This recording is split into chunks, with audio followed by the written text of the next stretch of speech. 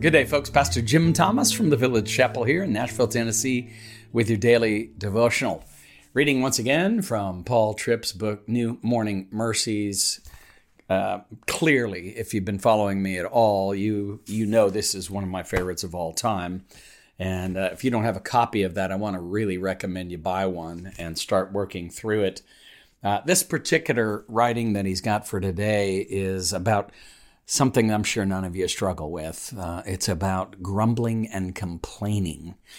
And it struck home with me, so I'm hoping I won't be alone, and it'll strike home with you a little bit too. So Paul's so insightful on this particular issue and helps us to see it as a gospel issue. And so let's listen to Paul Tripp. He says, today you'll spend solitary moments of conversation with yourself, either listing your complaints or counting your blessings. And so there you go. You've got two paths in front of you, don't you? As do I. Think with me for a moment. Paul Tripp says, do you live a life of blessing or complaint? It is so easy to grumble. And everybody said, amen. That's true. It is. Yeah. It is so easy to find fault. It is so easy to be discontent. It is so easy to find things that are less than you want them to be. It is so easy to be irritated and impatient. It is so easy to groan and moan about the difficulties of life. It is so easy to be dissatisfied. And it's that kind of honesty and, just blunt honesty, frankly, that we need more of in the church and in this world in general, but certainly in the church, because we constantly putting on masks and trying to hide these things about ourselves. What's at the root? Let's see what Paul Tripp has to say. Why are these things so easy? Well, they're easy because sin still causes us to make it all about us.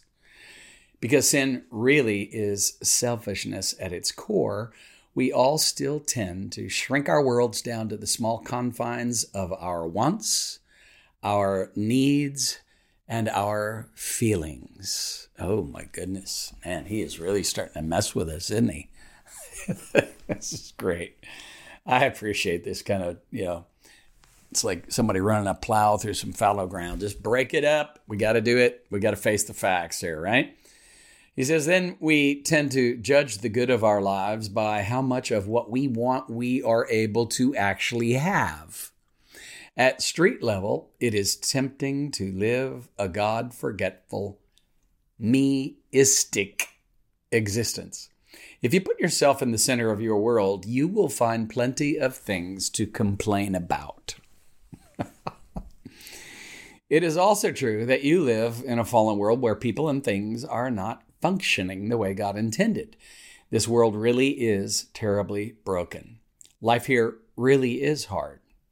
You face all kinds of difficulties, big and small. People disappoint you. They make your life hard. Obstacles appear in your way. In some way, the fallenness of your world enters your door every day. Combine the hardships of life in this fallen world with the self-centeredness of sin, and you have a recipe for disaster, or at least for a miserable life of discontent. So again, thank you, Paul Tripp, for not only the honesty, but the insight here. This is really good. So I have two things working against me. One of them is the fallen world I live in. The other is my self-centeredness, my sinful self. And so let's see what he's got. Two more paragraphs to turn this reading around, and I think he's going to do. I've already read it, so he does a great job. Let me finish up here. The Bible does not see grumbling and complaining as little things.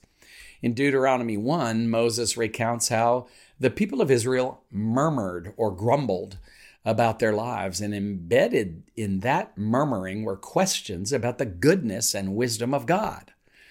God's assessment was that by their grumbling, the people had rebelled against him.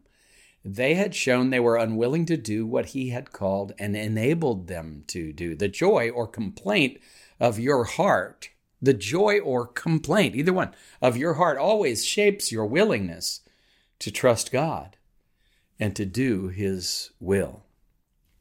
Oh, now that's interesting. What is the joy? What is the complaint of our hearts today?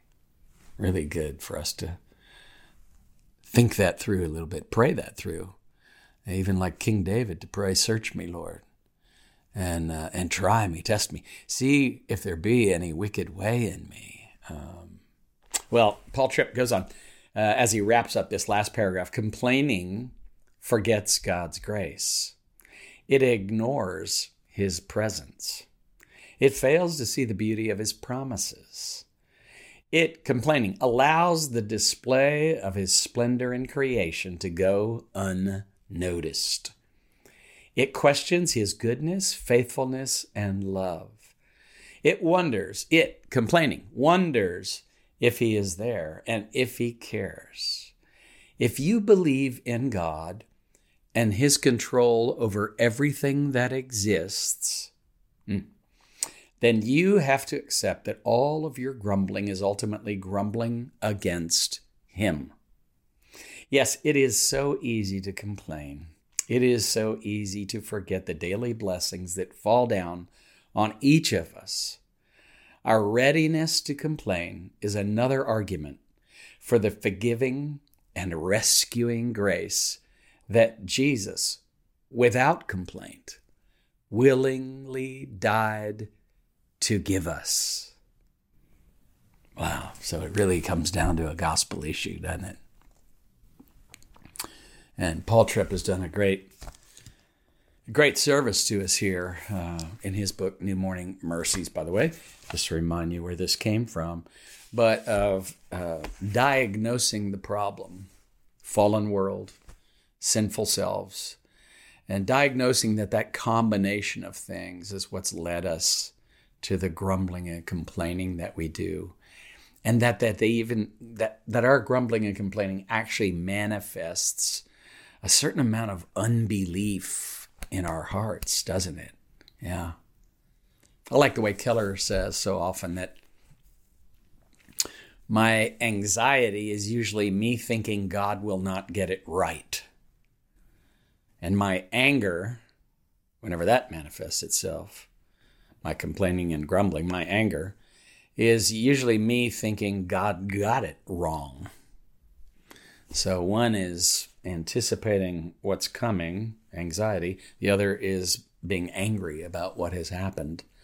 And both really spring from our sinful selves, this fallen world, this collision of those two things, or this mixture of those two things, as Paul Tripp says, is a recipe for disaster for us. And the solution, of course, is to get on our knees before God, lift up the empty hands of faith, remind ourselves of who he is. When we pray, "Our Father who art in heaven," he is indeed the one whose kingdom and will and name, we want all of that. We want everything to be about him.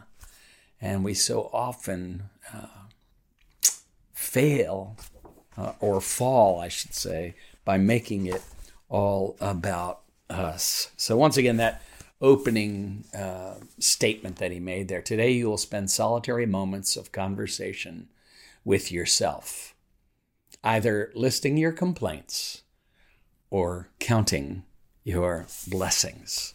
Those blessings from the hand of an almighty sovereign God who we trust even in the midst of this fallen world. And even as we struggle with our own selves and selfishness. Let's pray. Lord, thank you for this honest assessment of what's gone wrong with the world and what's gone wrong with my world and our world. Lord, pray for each and every one of us, whether driving to work or driving home from work or just sipping coffee together or breakfast, whatever it is. my friends are doing today. And as I get done with this, I pray that each and every one of us will be able to walk in the light of your glory and grace, trusting you and resting in your sovereignty, in your wisdom. And Lord, that even as we come before you and pray to you, Lord, grant us the faith that leads to repentance, a joyful repentance because of your amazing grace. And help us to receive that grace and walk in the light of it, as I said earlier. Lord, pray that each and every one of my friends here that might be listening or watching this podcast this morning, that you transform our hearts in such a way that we'd see the difference start to bear fruit in our lives, that we would move away from complaining and grumbling, Lord, to trusting and resting and even delighting in you. In Jesus' name we pray. Amen and amen. God bless you. Daily Devotions with Pastor Jim Thomas is a resource of the Village Chapel in Nashville, Tennessee. If you find this daily devotional beneficial, leave a review and share it with friends and family. For more resources or to support our ministry, visit our website, thevillagechapel.com. Artwork for this podcast by Kim Thomas. Music by Phil Kagi.